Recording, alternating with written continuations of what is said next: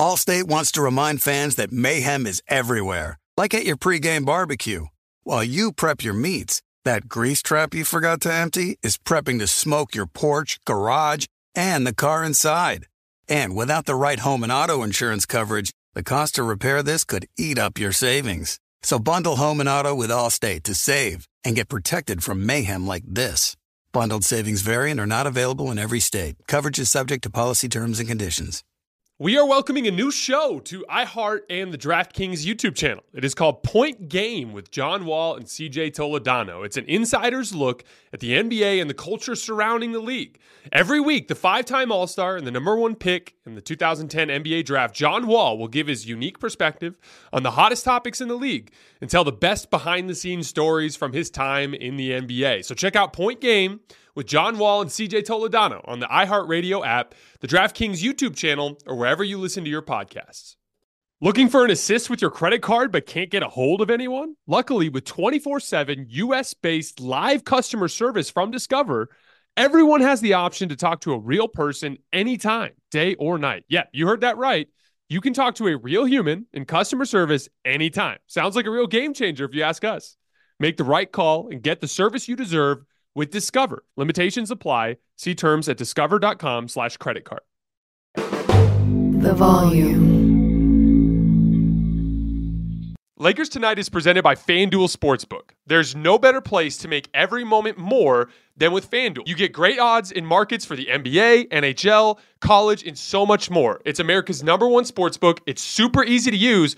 Plus, you can combine multiple bets from the same game into a same-game parlay. If you are new, just download the FanDuel Sportsbook app to get started now. Sign up with promo code JASONT so they know I sent you.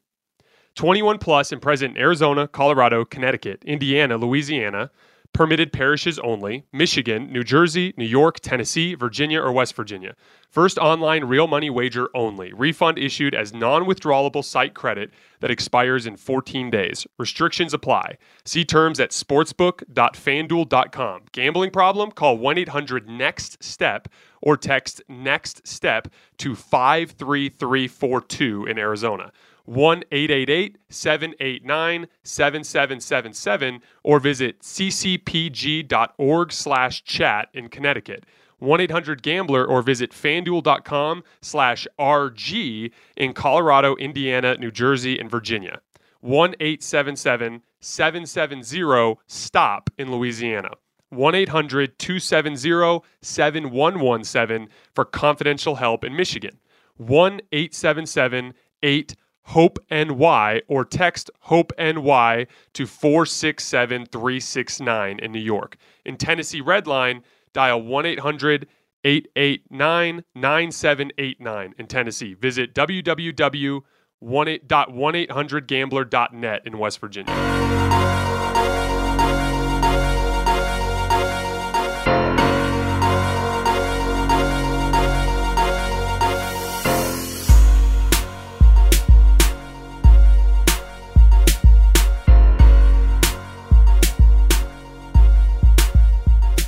All right, welcome to Hoops Tonight, presented by FanDuel here at The Volume. Happy Wednesday, everybody. I hope all of you are having a great week. A couple of interesting game twos today, predictable game twos. These two series are definitively less interesting than the other two series, as the Boston Bucks series and that Warriors-Grizzlies series, but there's still a lot going on. It's just hard because with Joel Embiid being out, there's just not a whole lot that you can learn from the games taking place in Miami right now. I think hopefully if he comes back in game 3, we'll get a little bit more out of that series. And then, Dallas, I love Dallas. I love Luka. He's one of my favorite players to watch, but they're playing the team that might be the best team in the NBA, or at least in that conversation with the likes of Boston. And so as a result, as much as I love rooting for that team, and I am so interested to see what they can accomplish over the course of the next 5 to 10 years, they're just up against it right now, against a really, really good team. Today's going to be a little bit different than some of our recent shows. We're going to break down these two games a little bit. We'll spend 15, 20 minutes on it. But we're going to spend the latter half of the show kind of zooming out a little bit and talking a little bit more about some of the macro topics around the NBA. I think this is a good time, especially with no games tomorrow. We'll have a good opportunity here to just kind of take stock of how this playoff, this set of playoffs has gone so far and what we've learned about the players involved and the teams involved and so on and so forth. Before we get started, make sure you like this video and subscribe to the YouTube channel. Check out our newsletter. There's a link in the description to this video. It's a great way to stay up to speed on all of our content. And as always, don't forget to follow me on Twitter at _JasonLT. I do video breakdowns every morning. That's a great place to see some film that backs up the things that I say on the show. But let's start with the Mavs and the Sun.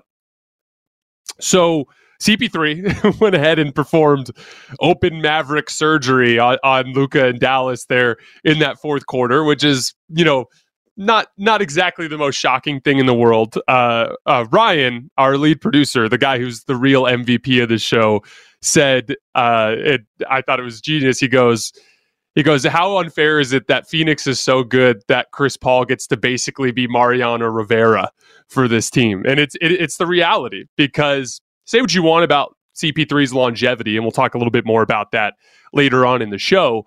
Like, the advantage of being able to basically use him in short bursts, basically taking superstar duties and splitting them evenly between the likes of Devin Booker and Chris Paul, it's just an incredible luxury to have in a playoff series, because either of them on their own might be overmatched in a matchup with a guy like Luka, or overmatched in a matchup even with a guy like Brandon Ingram, who's coming into his own as a star player in this league, and certainly as you get deeper into the playoffs. But like, what intrigues me the most is, why is CP3 so good? How is it that a 6 foot tall guard that is turning 37, I believe, in the next week or so, how is it that he can be this incredibly impactful at this point of his career on the best team in the NBA by record, arguably overall anyway? How does he pull that off? And to me, it comes down to some basic core basketball philosophies that I have, and the fact that Chris Paul checks those boxes resoundingly. You've heard me talk about a bunch of different things over the course of the last couple of years on the show. I've talked about, let's focus on his scoring for a minute. I've talked about variety, how the difference between guys who are very repetitive in the way they attack, guys like James Harden, and guys who have variety in the way they attack, guys like Chris Paul. The ability to score in different spots on the floor. Chris Paul can come off of ball screens and shoot threes all day long. If he gets a big on switches, he can take threes all day long. He was hitting pull-up jump shots over Luka in switches a bunch in this game. If he gets over the top of screens, he can get into the mid-range. He can snake the pick and roll, take those fadeaway twos. If he gets bigs on switches, he can work you side to side and take step back twos. He can get deeper into the lane and make floaters and push shots and crafty finishes around the rim. And then if the floor is spaced properly, that doesn't happen all the time because they do, traditional screen and roll attack. So you usually have a big man underneath the basket. So he's not getting a ton of layups, but in a 5-out system, he'd be able to beat you that way too. So as a scorer, he has that peak variety, which is something that I've always talked about being super, super important, especially when you get to the postseason. Then we look at the playmaking side of things. You're seeing this on display with Luka. Part of the reason why Luka is putting up monster scoring numbers in this series is Phoenix knows that they can't handle him if they double team him, because he's just going to spray it around to shooters all night long. So they actually are in a predicament where their best bet is to let Luka try to attack guys in single coverage, and he's really getting just about whatever he wants there. Offense has not been the issue for the Mavericks in this series for the most part. But for Chris Paul, it's the exact same dynamic. His ability to consistently and surgically make the right read anytime you send additional defensive attention his way is what makes him so versatile in these environments. I've talked about how playmaking in particular has always been one of the skills that I value the most when I'm watching the NBA. And part of the reason why is it's such a unique skill. Like, when we look at high-level, 3-level scorers, there's a shit ton of them in the league. I mean, there's a guy in Devin Booker. We're going to talk about him in a little bit. Like, Devin Booker is so unbelievably good, and he's in a tier with a bunch of guys that do similar stuff as 3-level scorers, right? But when we're talking like true high-level playmaking, it's Chris Paul, it's Luka Doncic, it's LeBron James, it's Nikola Jokic, and then it's a massive drop-off before you get to that fifth guy. That's what makes that skill so valuable. It comes at a premium in this league. There just aren't a lot of guys that can do it. And that ability to make those reads consistently and to even see what's not yet developed, that is what keeps Chris Paul on an island.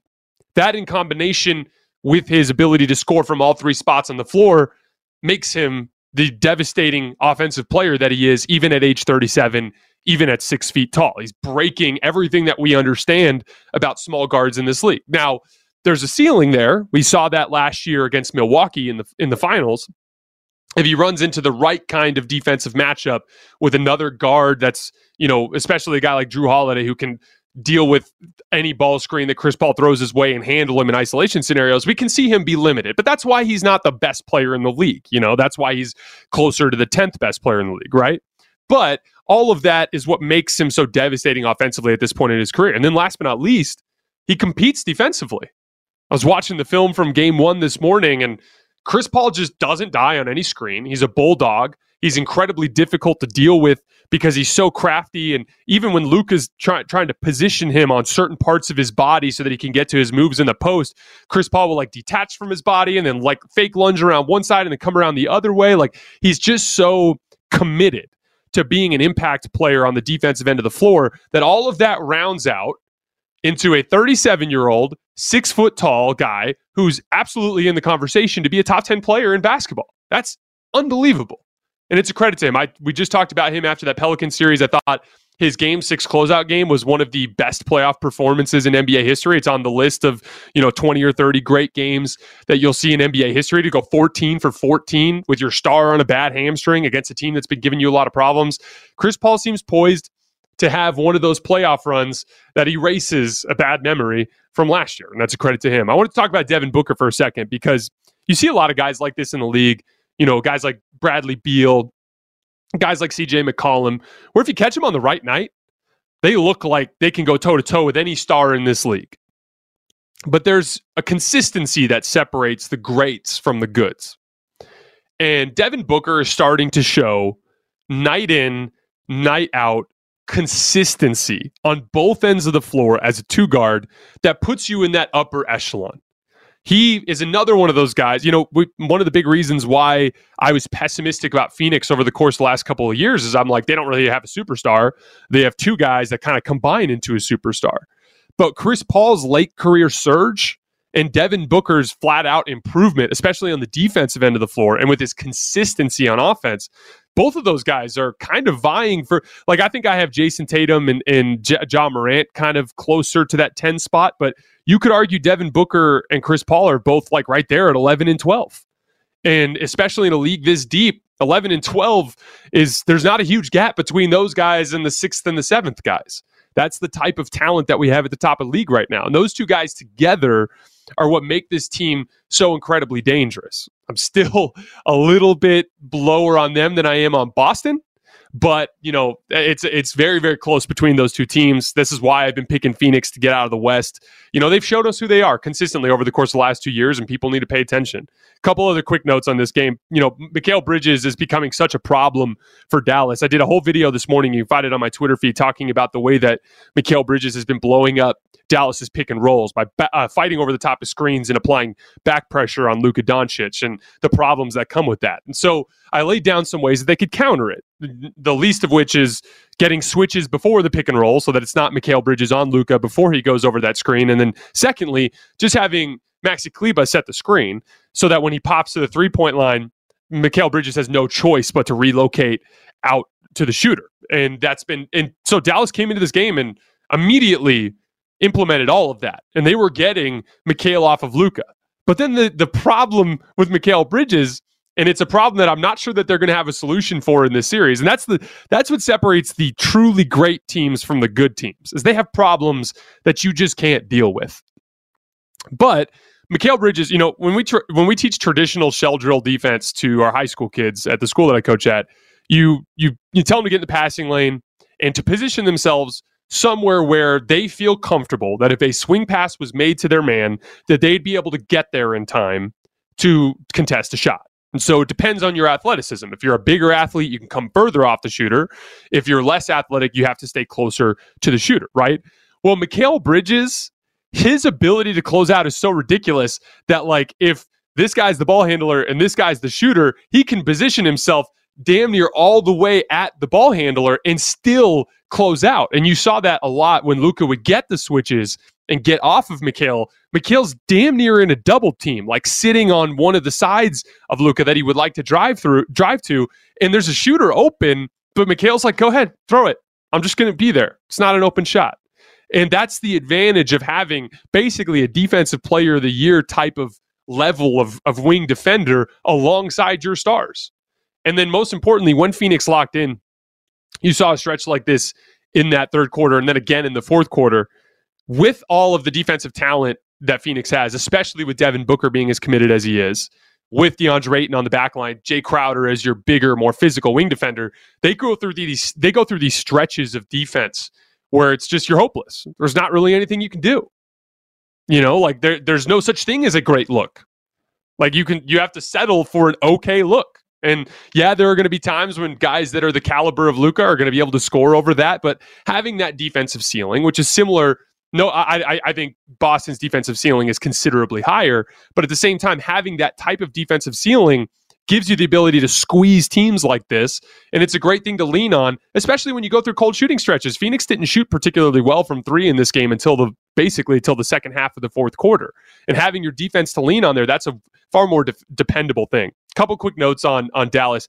They defended better at certain stretches, and stops are so important for this Dallas team because attacking Phoenix's defense when it's set is extremely difficult. Every time they got a stop and they quickly pushed the ball up the floor, most of the time they were able to get cross matches. So cross matches in transition defense, we've talked about how you're supposed to sprint back to the paint and then you spread out to shooters, right? Well, typically that leads to cross matches because if you're in a transition defense situation where you're just grabbing the nearest guy, typically you're not guarding your usual matchup. And so when Dallas was able to get stops and then push the ball up the floor, they get Luka onto other defensive players and not have to go through all of the janky stuff to get Mikal Bridges switched off. And one of the issues that they were having is in set defense situations, by the time they got Mikal Bridges off of Luka, there'd be like 8 seconds on the shot clock. So then even if Luka generated an advantage, if he had to kick it out, the only option is a catch and shoot. There's no opportunity to continue to further the advantage. Whereas when they got stops, Luka would be able to get an advantage early in the clock. Now he's making that kick out with like 17 seconds on the shot clock. Now that guy can attack the closeout and kick it to another guy who maybe he has time to attack the closeout. Now that's when you get great shots. And so the issue for Dallas in this series is, are they ever going to be able to get to a point where they can get a significant amount of stops? And a huge part of this right now is the problem with Luka. And, Luka's one of my favorite players, but, he's venturing into that range where he's being considered with the best players in the league. And there's a standard that comes with that. Carson and I have talked a lot about Luka's conditioning and how that's the next step for him. Right now, you can tell there's two things that are hurting Luka on the defensive end of the floor. One thing is obviously he's saving energy. He has so much that he has to do on the offensive end that there's a certain amount of like, here's my opportunity to rest. I will concede X number of defensive breakdowns for the sake of having the legs to carry us offensively. That's related to conditioning. And then secondly, some of it is physical tools, right? Like he just doesn't quite have the foot speed to cover enough ground to be a really effective defensive player. That's also related to his physical conditioning. Luka Doncic is an example of a guy that throughout his career has always been the best player in every setting that he's been in. And then he comes into the NBA and he's already damn near the best player. But in order to win an NBA championship, you have to be able to go against guys that are taking it another level of serious. Chris Paul, literally the way he takes care of his body, the way that guys like Giannis take care of his body, the way that guys like LeBron take care of their body, there's this other level that Luka still has to get to in terms of his own peak physical conditioning. And if he doesn't embrace that, it will consistently hold him back in this specific area of the game on the defensive end of the floor. If he embraces the fact that he needs to get into peak physical condition, show up into training camp already at your midseason weight, show up into training camp even maybe a step above that, reaching whatever your individual physical ceiling is, that's what's going to allow him to not need to conserve energy on the defensive end of the floor, to have the foot speed to be able to cover ground and be more impactful on the defensive end. And most importantly, he's already this good on the offensive end with all that extra weight that he's carrying around, basically wearing a weight vest. So imagine how good he could be offensively if he replaced a certain amount of that with lean muscle and reached his peak physical conditioning. There was a play in that second half where like he had a sloppy closeout on Jay Crowder, and Jay Crowder just went right around him and dropped it off to, I think, JaVale McGee for a dunk under the basket. And I'm watching, I'm like, look, man, I know you're resting, but that's way too easy. Like, you got to at least be able to hold Jay Crowder in this role. Like, Luka simply has to be better defensively. If there's one silver lining that I would point to if I was a Dallas fan, they did defend a little better for specific stretches, but most importantly, we saw some signs of life out of Spencer Dinwiddie. That's the guy that's been their least consistent perimeter initiator in this playoff run. They need him to be great in order to have any chance to win this series, and he played a lot better tonight. So you have a couple of things to build on going back to Dallas, but this is the predicament. Now, if you do not get both games in Dallas, you're coming back to Phoenix down 3-1. So there's a lot of pressure on Dallas. I picked Phoenix to win this series, but I picked them in 6 because I thought Dallas would push the series out. I still believe Luka will find a way to get at least one game. Could be wrong, but I just have too much confidence in that dude and his ability to create things offensively and to strangle the pace of a game to not get one. But we are going to find out. Really quickly, we're going to move on to this Philadelphia-Miami game. Not going to talk too much about this one because, again, there's just no point in really dwelling on it because these are fake basketball games. These two games involve, 38 to 42 minutes of Joel Embiid not taking place, right? So Joel Embiid, there's some intel, I have no idea if it's legitimate or not, but there's some intel that Joel Embiid is potentially going to be handed the league MVP trophy in his home games. I heard some reports about league executives that are going to potentially be at the game. Confusing to me because I thought Jokic was going to win, but either way, Joel Embiid was in that conversation and is in the conversation for potentially being the best player in the world. So him missing from these two games, especially when Philly has basically no options else to go to at the center position, just makes it so there's not a whole lot to learn here. Miami fans, again, I keep telling you, there will be a point when we will do more deep dives into your team. It's just right now they've had by far the easiest path to this point, and the type of competition they've been playing makes it really difficult to learn about them. So we're going to wait. One quick note on this. They get 55 points out of Tyrese Maxey and Tobias Harris, which I said was what they needed to try to steal a game. But again, and this is what's been killing them, it's Doc Rivers and his insistence on using centers. Look around the league. How many traditional centers right now are being played in these playoff series? Like Phoenix is playing 3 of them, but one of them is like a future all-star in DeAndre Ayton, and JaVale McGee and Bismack Biyombo are both extremely mobile. They move their feet really well. JaVale McGee does it for his lack of foot speed. He makes up for it with ridiculous length and athleticism, right? So like they can get away with playing guys like that in today's NBA, but you wouldn't, essentially there's a baseline of either offensive skill or defensive capability with mobility that you have to hit to be playable as a center in this league. Maxi Kleber's not great defensively, but he brings this perimeter shooting element and the ability to attack closeouts a little bit so he can play, right? Like Golden State, they barely played Kevon Looney in game 2. They played him, I think, just under 9 minutes. Like they're erring towards using him less and less. Memphis has completely dropped Steven Adams out of the rotation. Boston just DMP'd coach decision Daniel Tice, so they're not playing him anymore, and he can even shoot threes, right? Like, you're literally seeing all these coaches around the league ditch their traditional centers. Why? Because they're paying attention to what's happening directly in front of their eyes, and Doc Rivers just doesn't see it. In that first half, DeAndre Jordan was like -9 or whatever he was, and Paul Reed was like -4, -7 or something like that. I can't remember. But then right at the end of the second quarter, here he goes and plays 5 guards, and they immediately are +6. And they went into the half down 8 after being down big the rest of the half. And then he didn't play that group at all until about halfway through the fourth quarter when the game was already over. It's incredibly frustrating because, like, again, and it doesn't really matter. Like, this whole DeAndre Jordan conversation is a fake problem that was brought up by the Joel Embiid situation. But look, man, if Joel Embiid's going to miss games 1 and game 2, you have an obligation to try to go down to Miami and attempt to steal a game. And the best way to do it is not to play the same way you play, but to ditch your best player in the world candidate for arguably the worst center in all of basketball. The best way to do it is to jank things up, go wild card, do really weird stuff, and just try to squeeze a fake win out. And I thought their best opportunity to do that was by playing 5 perimeter players, and Doc just, every time he did it in the first 2 games, it went well for him, with exception of that stretch right there in the fourth quarter tonight when the game was already over, but he just never leaned on it enough for it to matter, and that's a damn shame, because he got 55 points out of Tyrese Maxey and Tobias Harris, and it just wasn't enough. One last note, Jimmy Butler was incredible again tonight, 22 and 12. Just same things that I was saying about Chris Paul relate to Jimmy Butler. The reason why he's so impactful in the playoffs is he has that 3-level scoring and variety, right? So he doesn't come at you the same way every time. That keeps you on your toes. He has a back to the basket game. He has a lot of like pirouetting, like using his body position type of like floaters and turnarounds in the post that make him extremely difficult to guard. And yeah, he's not a great 3-point shooter, but if you leave him out there, he has the capability to burn you. And then he's a great playmaker. 12 assists again tonight. Consistently, he's had that point forward capability. That big, strong guy from the perimeter that can initiate offense both as a scorer and as a passer just brings so much value in the NBA playoffs. And then he brings that defensive, weapon that is so important at this level. And so I just don't think it's a coincidence that we see guys like Jimmy Butler and Chris Paul succeed in this environment.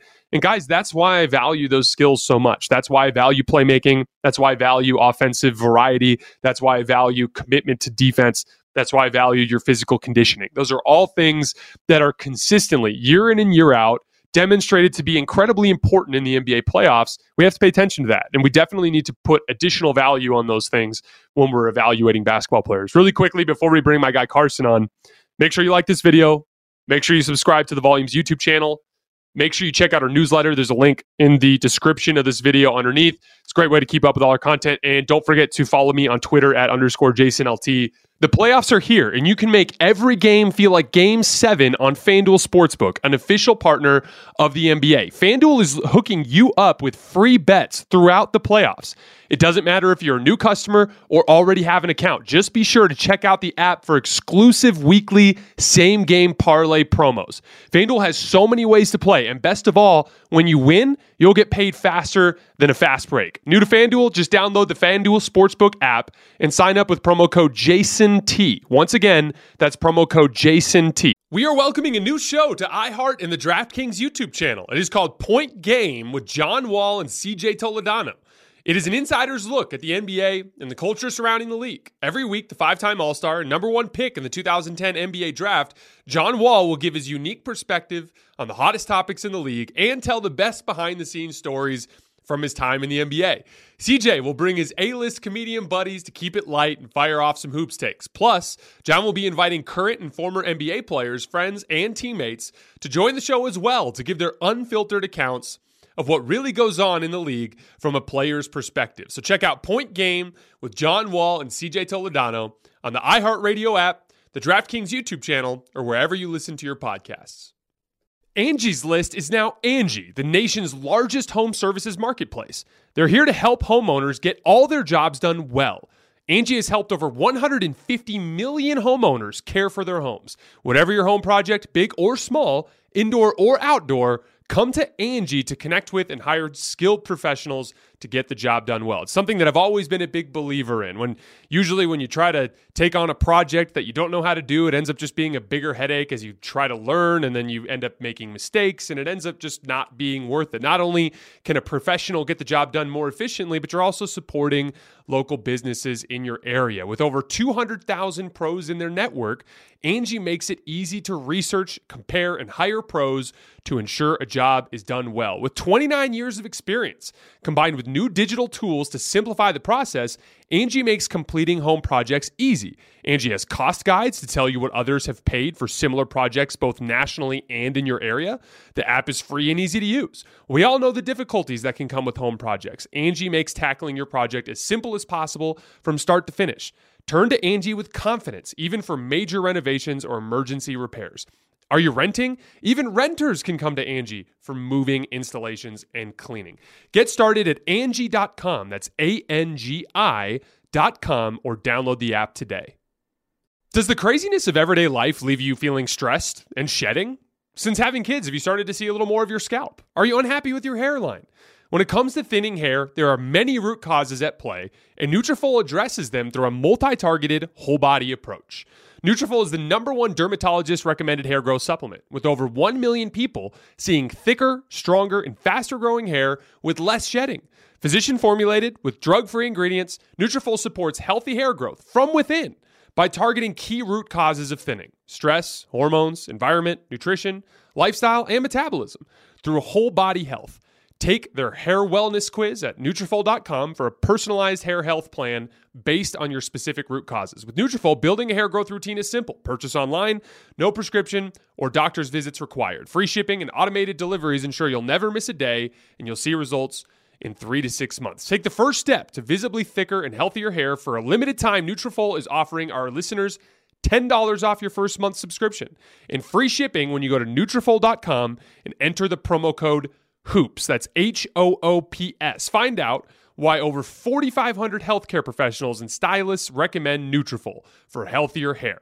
Nutrafol.com, spelled Nutrafol.com, promo code HOOPS, HOOPS. That's Nutrafol.com, promo code HOOPS. To see all the video breakdowns I do that back up the things that we talk about on the show. All right, we're going to bring my guy Carson on. We're going to zoom out, and we're going to talk about some more macro topics around the league. What's up, Carson? I'm doing great, Jason. How are you? I can't complain, man. I can't complain. We're talking about basketball. That's fantastic. We certainly are. In fact, we've got the 5 biggest questions of the night that we're going to talk about here. And we're going to start with that game that you just briefly touched on, that being, of course, Sixers Heat Game 2. I think one of the major storylines that we have seen throughout this season, and particularly throughout this playoff run, something you've talked about a lot, is the obvious decline of James Harden, where he's averaging under 19 a game in these playoffs on 40% shooting. It was a subpar finish of the regular season. He hasn't scored more than 22 points since March 29th. That's over a month of basketball, which is crazy for a guy who averaged 35 a game in consecutive seasons. So, another underwhelming performance tonight. Jason, is James Harden just cooked? You know, it's hard to say because there is the hamstring element in this. Yeah. But the hamstring element feels like it's been around for years now. This is the thing. I saw an article that showed up on, that like Twitter Discover page that I scroll through sometimes, and in it, it was just like a health-based article, and it was talking about like the difference between your chronological age and your biological age. Essentially, the difference between you aging simply on the calendar versus like wear and tear. Not just physically in terms of like joint injuries and things like that, but like how much time do you spend absorbing UV rays? Like how much alcohol do you consume? How many other drugs do you consume? Like what kind of food do you eat? Like how do you take care of in terms of like your cholesterol, your blood pressure, and all those things? Like you age in different ways. And there was a definitive thing that happened, a definitive moment in Chris Paul's career. I think juxtaposing Chris and James is super interesting because they have personal beef. But Chris Paul, he pulls his hamstring in one of the most pivotal moments of his basketball career, right? And it costs him.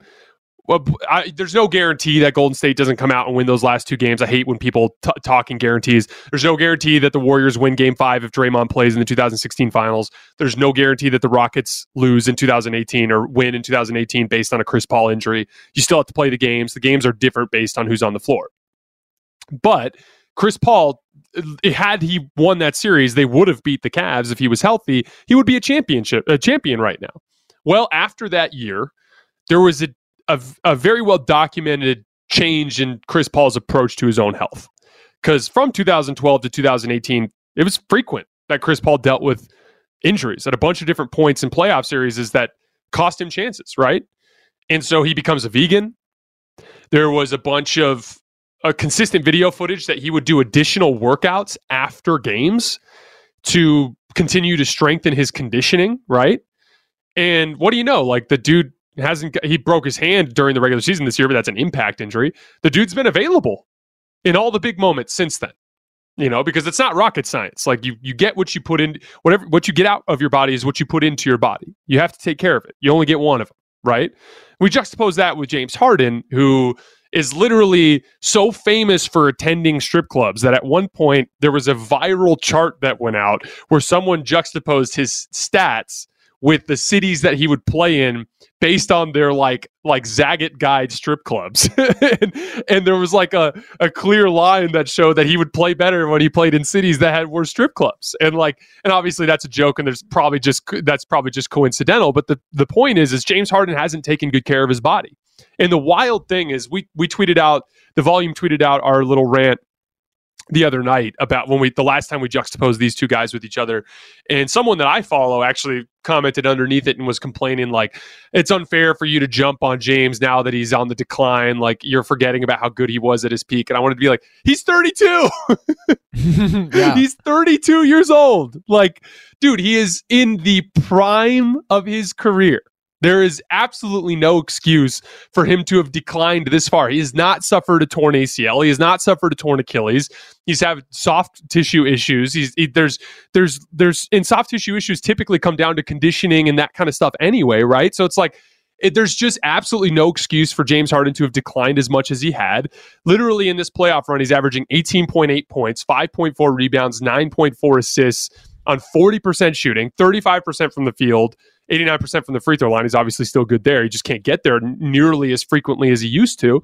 It's just this, we're not talking about a max contract play anymore. We're not even talking about a star anymore. Let's cut the shit, guys. He's a lot closer to D'Angelo Russell than he is to Luka Doncic at this point. That's the reality of the James Harden problem at this point. We talked a lot about a couple weeks ago about what the Sixers should do with him after this playoff run. Like, do you max him or do you not? And don't get me wrong, I still think you got to try to find a way to keep him for the sake of the asset.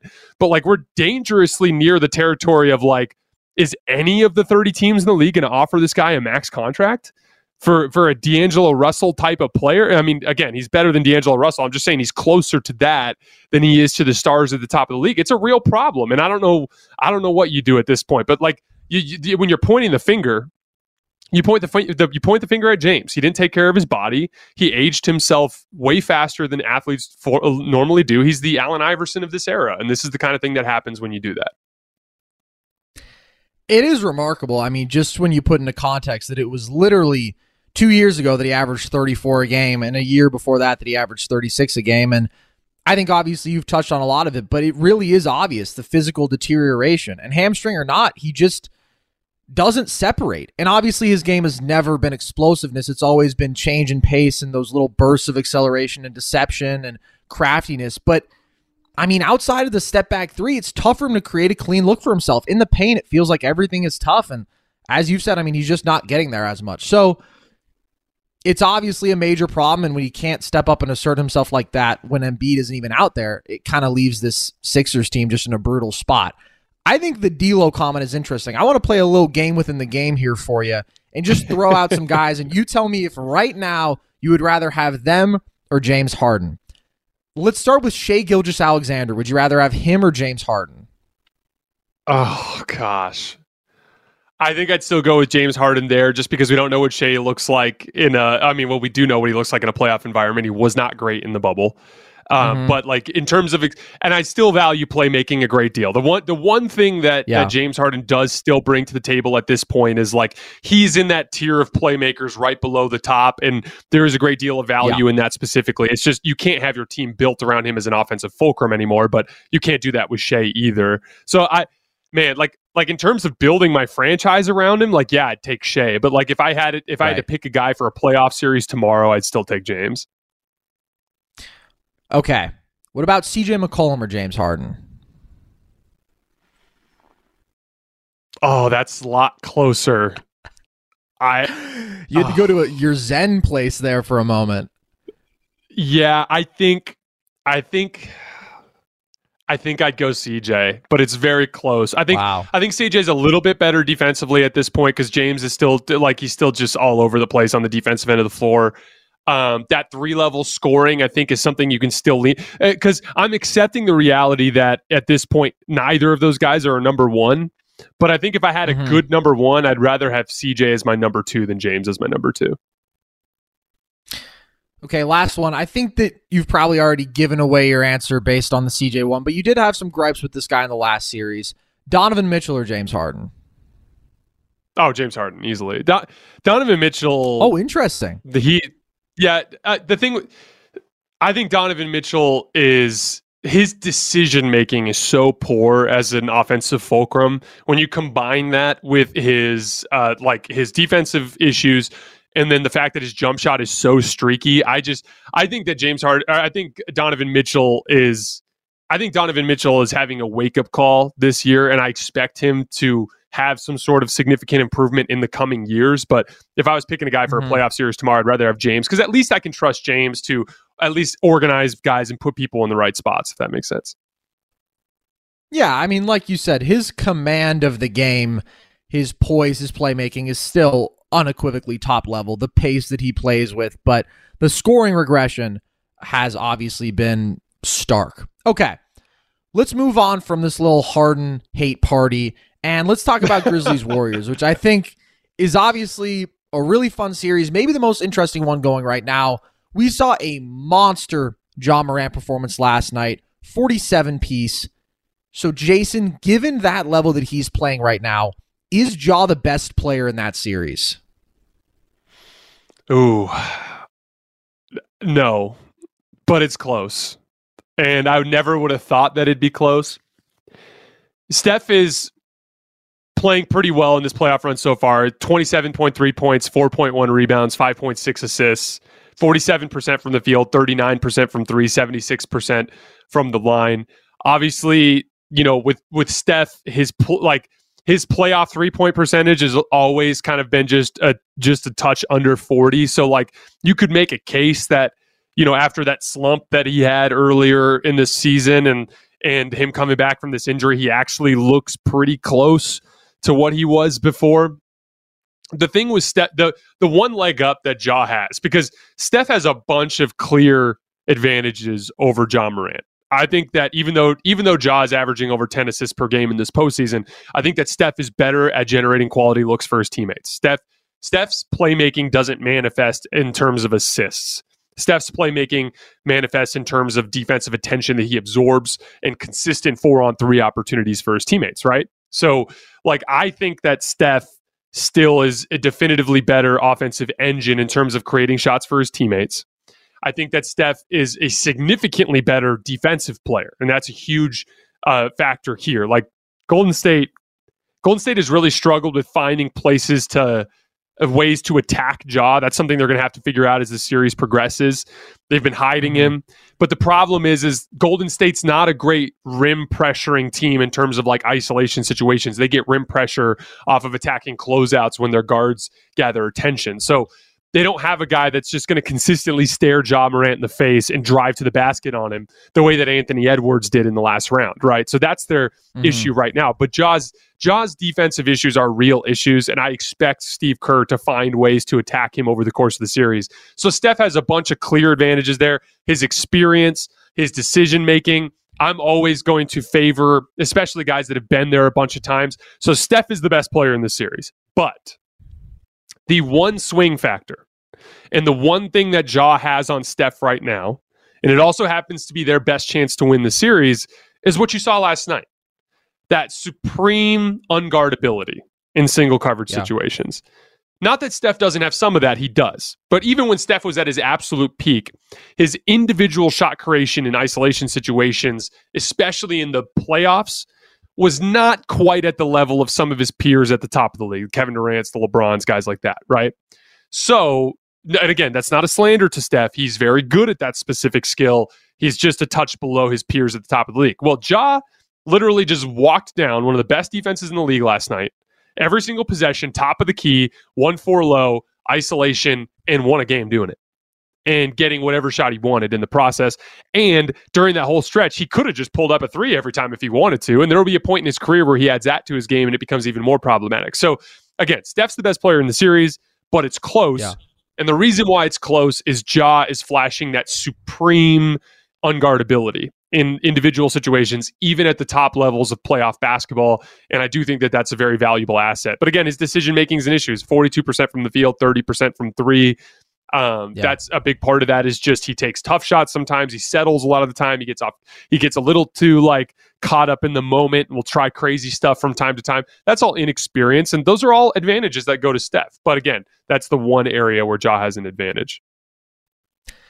I totally agree with you being on the Steph side of this, but I also totally agree with you on the Ja advantage. And I think that's always been one of the most interesting things in gauging Steph's value. It's that he can have such a tremendous impact without even having to touch the ball, right? By just existing, his gravity, the attention he demands at all times.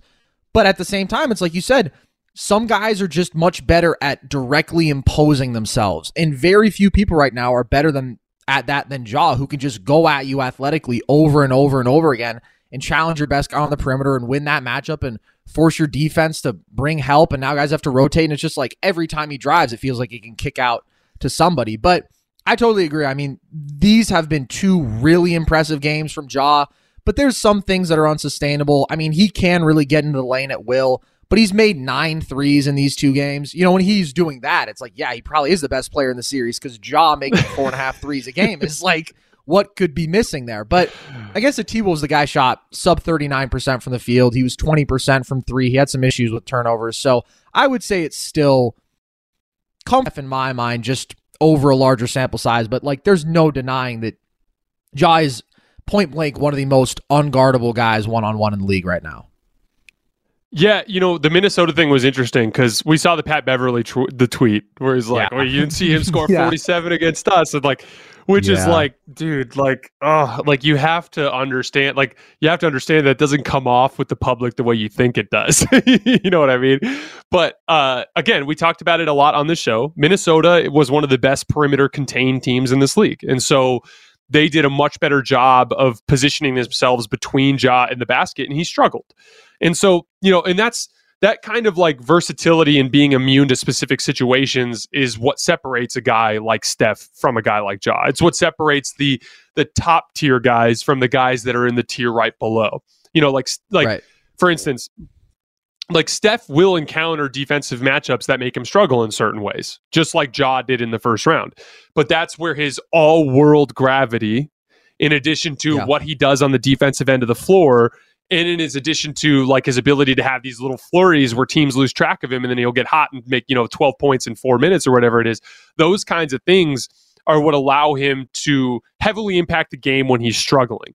Whereas like when you're watching that series in the first round with Ja, like he looked straight up flummoxed at certain points in the series. Now, he did what was necessary to win the series, so I don't want to undercut that at all. But again, like that versatility goes a long way. But that's what you're excuse me.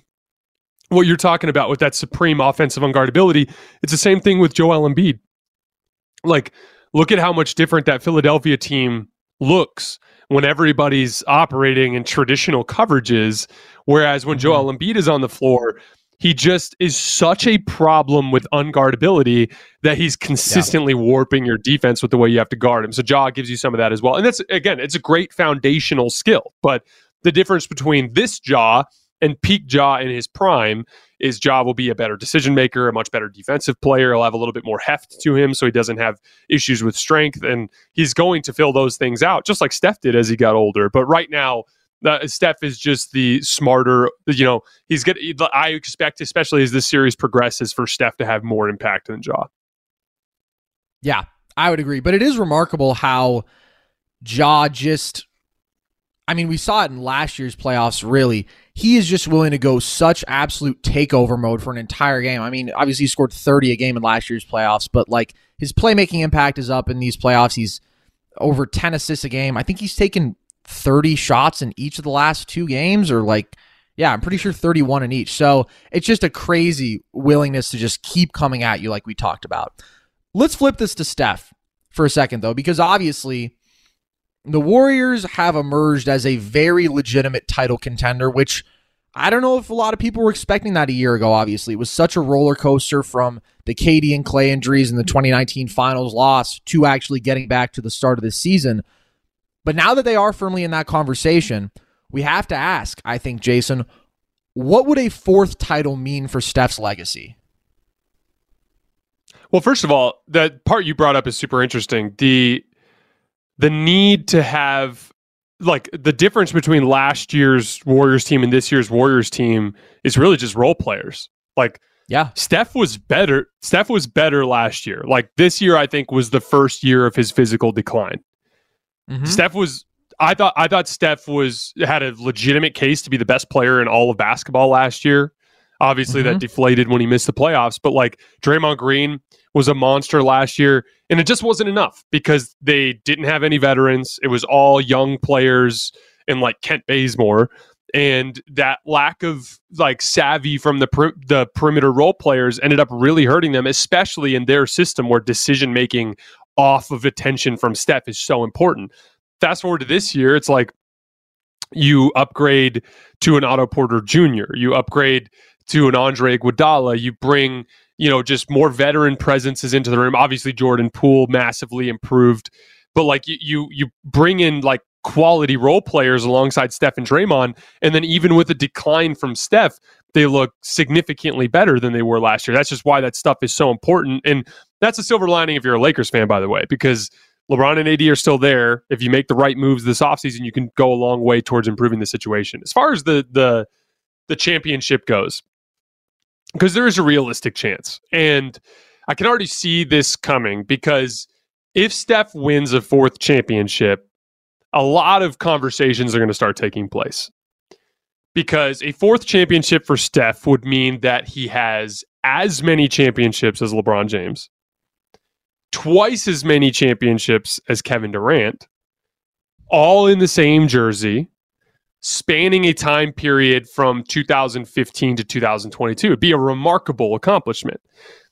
Now, you're going to have some Warriors fans that are going to take, if that happens, that are going to take that and run with it like it's the end of the world, right? You're going to have comments like he's the best player of this era, he's better than LeBron, he's in the GOAT conversation, all this stuff.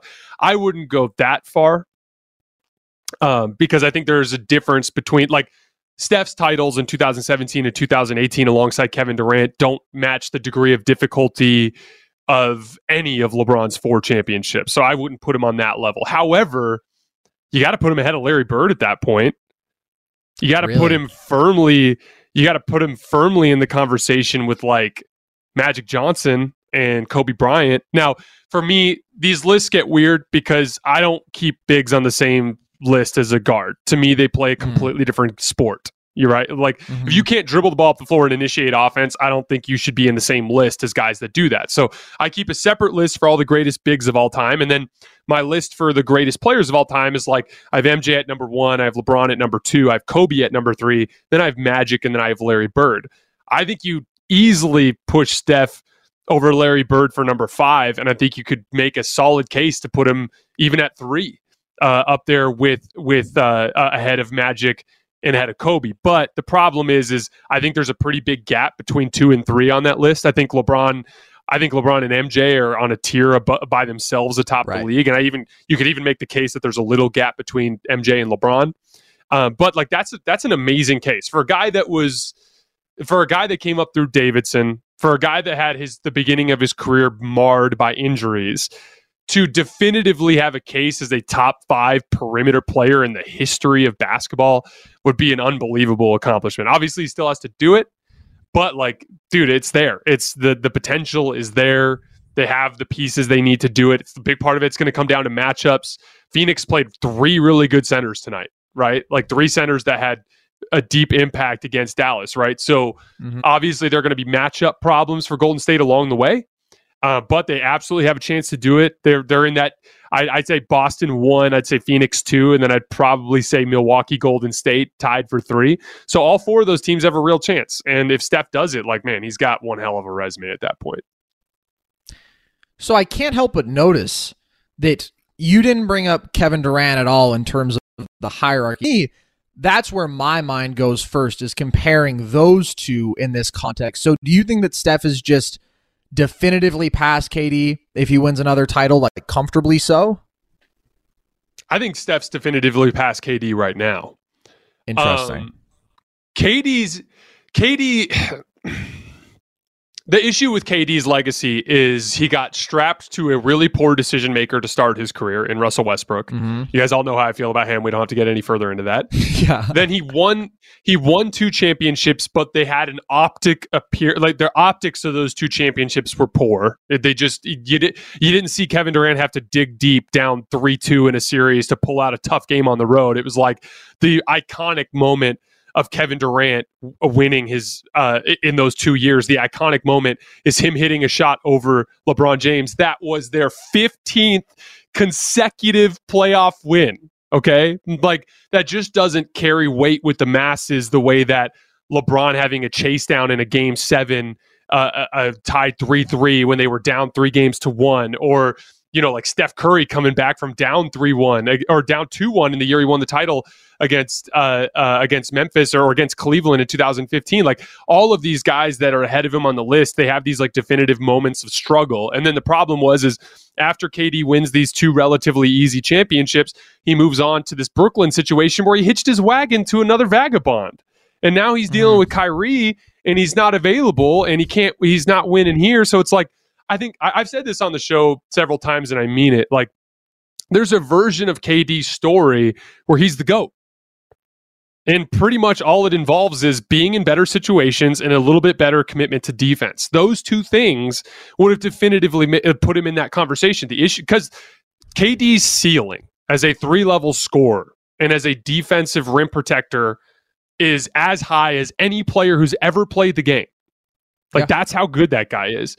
But his resume just doesn't even come close to touching Steph or LeBron. Not even in the same, like, it's not close, in my opinion. The year in, year out, offensive engine stuff, the consistent competition for championships, he just doesn't compete with 10 trips to the finals or everything that Steph's done in a Golden State jersey. It's just not, I love KD. He's one of my favorite players, and I don't understand why so many people dislike him so much, because I actually find him to be one of the most likable players in the NBA. Like, he's so authentic.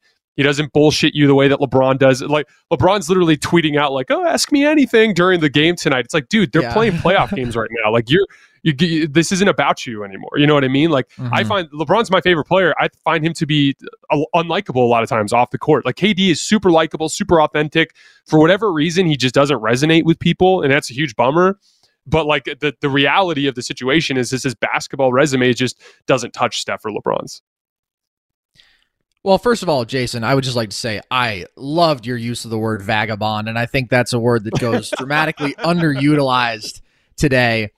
That's really interesting. Do you think it's so decisive? Because what I always find difficult to assess is like, yeah, obviously Steph checks a couple more boxes in terms of, I think, resume when you're talking about really winning the solo title and elevating a team that didn't have another true superstar, although it was an incredibly complete team, but obviously such a massively important offensive engine, one of the best that we've ever seen in terms of amplifying other talent, a phenomenal scorer in every way, like just an unbelievable offensive player.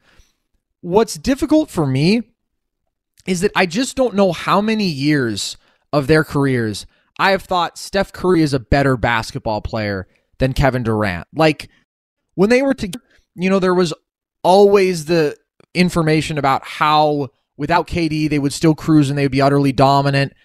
And without Steph, things would kind of fall apart, right? And I think that's obviously true when you see that with the on-off numbers throughout Steph's career. Like, he is utterly vital in a way that KD as a one-on-one scorer maybe can't replicate. At the same time, there was just always that feeling of like, okay, well, we know who can go to takeover mode in just a completely different way. We know who can average 35 a game in the finals. And, if we're slipping against the Clippers a little bit inexplicably, KD's going to be the one to average 35 a game and just completely cut this team's throat. And I just feel like he obviously has more longevity because Steph's peak came a little later. He is, to me, maybe the most skilled scorer of all time. I think he's certainly got to be in the top 2. I think he's the most complete, given that just in Jordan's era, obviously, I mean, the 3 just wasn't as valued and wasn't a significant part of his arsenal. I mean, I do think he's the better defensive player throughout their careers. I think in terms of individual playmaking, Steph has a slight edge, but it's not massive. So it's just like the skill set thing for me. And just comparing them in my individual year to year, who do I think is the better basketball player? I feel like most years I come up with KD. So I don't know. Does that resonate with you at all? Like, is that a factor, or do you just disagree? Dude, that all makes perfect sense. Like, and I get it. Like, here's the thing, dude. Like, there are nights where I watch Kevin Durant play basketball and I'm like, oh my God, that's the best basketball player I've ever seen. There are nights that I feel that way. You know, in terms of like his complete otherworldly unguardability. But the reality of the situation is, and for the record, when I'm ranking basketball players, that's different than like an all-time ranking. Like I told you guys, I thought Kevin Durant was the best player in the world this year. I had to relent after he struggled so much against Boston, but like that's how much I value what KD brings to the table as a basketball player on both ends of the floor. That's how much I value him. But resumes, the all-time rankings of players are strictly about results. It's just the reality of the situation. Now, again, he's had bad luck. Like, he didn't pick Russ, you know? Right. And, like, how many playoff games did Russ take more shots than Kevin Durant in a big moment? Happened all the time. Like, you can make a serious case that Russ's decision-making hampered Kevin Durant in his early playoff career. But, like, the reality of KD's playoff resume is he struggled with a player that I thought held him back in a lot of ways.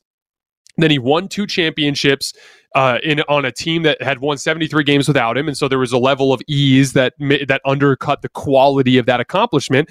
And then he hitched his wagon to Kyrie Irving, and it hasn't been enough talent for him to win a title. And so, like, the reality is as much as I value his individual skill set, he doesn't bring the results to the table that justify putting him in the conversations with guys like Larry Bird and Magic Johnson, whereas LeBron's ahead of those guys, and Steph is trending in the direction of being in that conversation.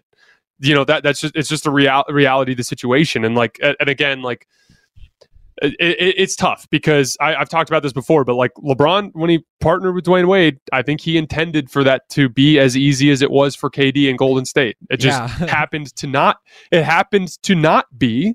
And so LeBron had to reach back. Like, think of the summer after LeBron went to Miami was the summer when he became the better basketball player. Like, he went to Miami and was humbled into having to make significant improvements. And, you know, that's the thing. Like, that always resonates with the fans. The struggle resonates with fans. That's just the reality. It's why we root for underdogs. It's why you don't like it. That's why when there's a favorite every year that like when 2017, 2018 Warriors were around, everybody hated them. People don't like to root for the guy on top. They like to root for the underdog. They like to root for teams that are at a disadvantage. And so when they see a star with their back against the wall and they have to reach down deep and they have to pull something out of like the deepest, out of their deepest reserves as a basketball player in order to come out on top, that buys you so much cachet with the general public. And KD either has fallen short or accomplished it in a manner that appeared to be easy. And that just hurts you in the court of public opinion. We've talked about it on the show before, but again, you make a very good case, Carson, and you're right. There are a lot of years where I've been like, man, KD might be that guy. But for whatever reason, the results aren't there. And the specific conversation about all-time rankings, that's where the results matter the most. It is so tough because obviously there's no room for theoreticals. I think you're totally right on that. But it is for me still just like, I think maybe I don't see it quite as absolutely, just because it's like, obviously people talk about the ring culture and whatnot. And it's just when a guy plays basketball for 15 years, 82 games every year, and then the playoffs, sometimes it's like we view whether or not you win a game 7 as being totally determinative in your value as a basketball player. And that's just tough. Obviously, I'm not saying that you're doing that, but it's just like results are unquestionably the most important thing, but there is an element of that skill set and just, you know, believing what did I see night to night that I feel like has to factor in there somewhere. But either way, I think they're very close all time. But I honestly think as things stand now, I would still lean KD because of what I laid out there. Okay. Last question here, Jason. We're moving on, although I thought that was a very fun debate. Let's talk a little Bucks Celtics because Boston is favored on FanDuel right now, even though the Bucks obviously have regained home court by splitting games in Boston. Are you picking them to win the series? I'm still picking Boston. I mean, again, my biggest takeaway from the first 2 games was that it's not going to be easy. Not that I thought it would be easy. Easy is the wrong word, but it's not going to be quick. I thought Boston would win games 1 and 2, and I thought they'd lose game 3. Then I thought they'd win games 4 and 5. Well, losing game 1 just puts you in the predicament where now if you lose game 3, you have to go back to Milwaukee for game 6. And next thing you know, this could very easily be a 7-game series. So I think it's going to be a longer series. However, I think Boston, through the first 2 games, has demonstrated that they are still the better team. It's just a closer gap than we originally thought. So Milwaukee's half-court offense was a little bit better in game 2. They were at 0.76 points per play in game 1. They were at 0.91 points per play in game 2, which is a decent number. The problem is Boston's offense also got better in the half court from game 1 to game 2, as you saw. And yes, there were some shooting results, like specifically in contested shots. They made 5 tightly guarded threes out of 7 tries. But the thing is like, if you're a Milwaukee fan, you can't take that to the bank because you were down 65-40 at halftime. So like, okay, let's pretend Jaylen Brown misses a couple of those threes that he made in the first half and like, a couple plays go your way. Okay, so now you're down 57-40. Like, it just doesn't make that much of a difference. Like, you got your ass kicked. You don't get to point at shooting when you get your ass kicked. Okay, like, yes, you made a little run in the second half, but I thought Boston was just trying to get out of that arena. Like, I think they would have held up better physically if the game was in question in a way that it wasn't. Overall, in this series so far, Boston is averaging about 7 more points per 100 half-court possessions. That's something you can flat out take to the bank. Obviously, my biggest concern, and the reason why Boston will probably lose another game at some point in the series, at least one more game, is they go through stretches where they lose their offensive identity. They go through stretches where they forget what has worked for them. This is the advantage of, those top 4 guys I was talking about, the Chris Pauls, the Lucas, the LeBrons, and the CP3s, or the Jokic's. They never lose their offensive identity. They're relentless with being smart. That's their advantage. They're chess masters. Well, pretty much everybody else in the league goes through like waxing and waning with their decision making. Well, Tatum in particular, and especially Jaylen Brown, can both do that, where they just go through these phases where they start taking bad shots. There were some spots in the second half where Jason Tatum was over dribbling a little bit. Like, there's times where they lose their offensive identity. So they will have stretches where they go very cold. And when they do, Milwaukee will beat them because they're the defending champs and they're a very good team. But like right now, it's 1-1. The biggest challenge is they're going to have to win a game in Milwaukee. My guess is it'll probably be game 4. But the advantage for Boston, and the reason why I wouldn't count them out for game 3, is physical wear and tear is one of the biggest impacts in this series. It will heavily favor Milwaukee as things progress, but Boston has 3 days off between game 2 and game 3. They don't play till Saturday. So what a great opportunity to go into Milwaukee with fresh legs, getting Marcus Smart back, and steal back home court advantage. That's a great opportunity for them. So game 3 will be an interesting game to watch. But yeah, like I mean, it's a lot closer than it looked. Milwaukee fans should, if you're a Milwaukee fan, you should absolutely think that you have a chance to win the series, because you absolutely do. Giannis is far and away the best player in this series, far and away the best player in this entire playoff run. He absolutely deserves to have that level of confidence. You know what I mean? But Boston's a better team. They've demonstrated that. They're scoring better in the half court. As long as they can keep the game in the half court 3 more times this series, they should win.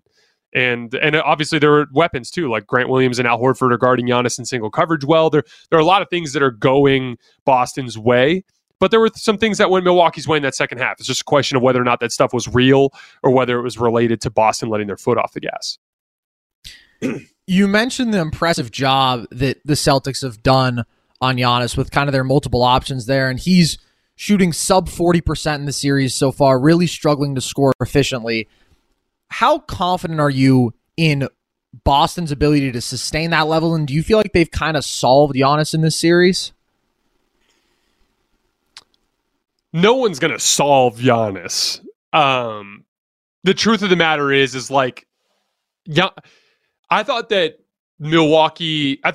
Boston did a good job of making Giannis settle early on. Like, Grant Williams and Al Horford both basically tried to stonewall Giannis on his drop steps, basically when he'd get him in the post and try to back them down, or when he would try to get ahead of steam and go. But I thought Giannis was too quick to give up on that. And especially in the first half, he was settling for a lot of jump shots and turnarounds and things like that in the post, threes, stuff like that. Giannis has a cumulative wear and tear effect. So the truth of the matter is no matter what no matter what Boston does, even if they do everything perfectly, if Giannis keeps dropping his head and trying to run people over, eventually he's going to break through that wall. He just is. So I don't think that it's possible to solve Giannis. But again, I think that Boston's the best defensive team of this era. I think that they're uniquely equipped to have bodies that can throw single coverage at him. I thought one of Boston's big defensive mistakes in game 2 was when they would get Giannis switched onto someone else, whether that was Rob Williams or Jaylen Brown. Those were the two matchups that Giannis was attacking the most off of the other two guys. In those situations, Boston was too quick to leave him in single coverage. I'd have a really simple rule. If he's on Grant, single coverage. If he's on Al, single coverage. Anybody else, doubling the shit out of him right away, get it out of his hands. That's got to be the strategy. And I think you'll see that as the series progresses. But overall, he's an unsolvable player, but Boston's going to do as good of a job on him as anybody else will be able to. Yeah, I mean, it feels like we've seen that. But like you said, you can't really solve a guy who's 6'11", 240, and an absolute freak athlete in every way. But, I mean, they are doing as good of a job as anybody could. Yeah, you know what's ironic is I would argue that the best defensive player in the world to put on Giannis would be LeBron.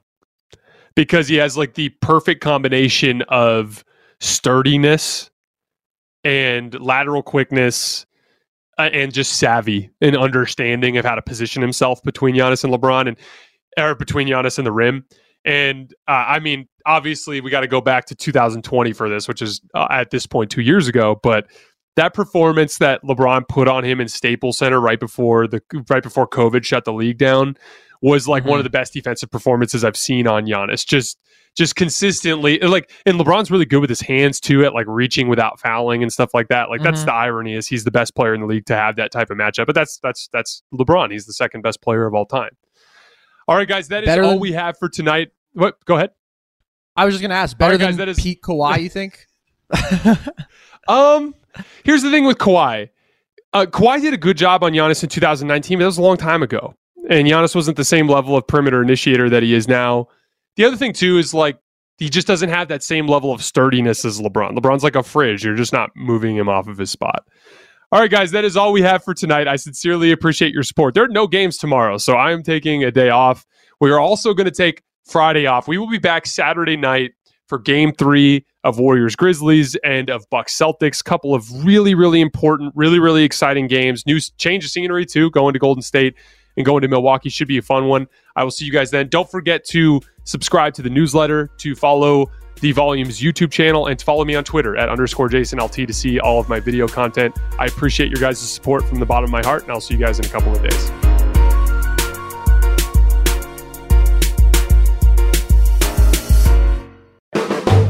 The Volume.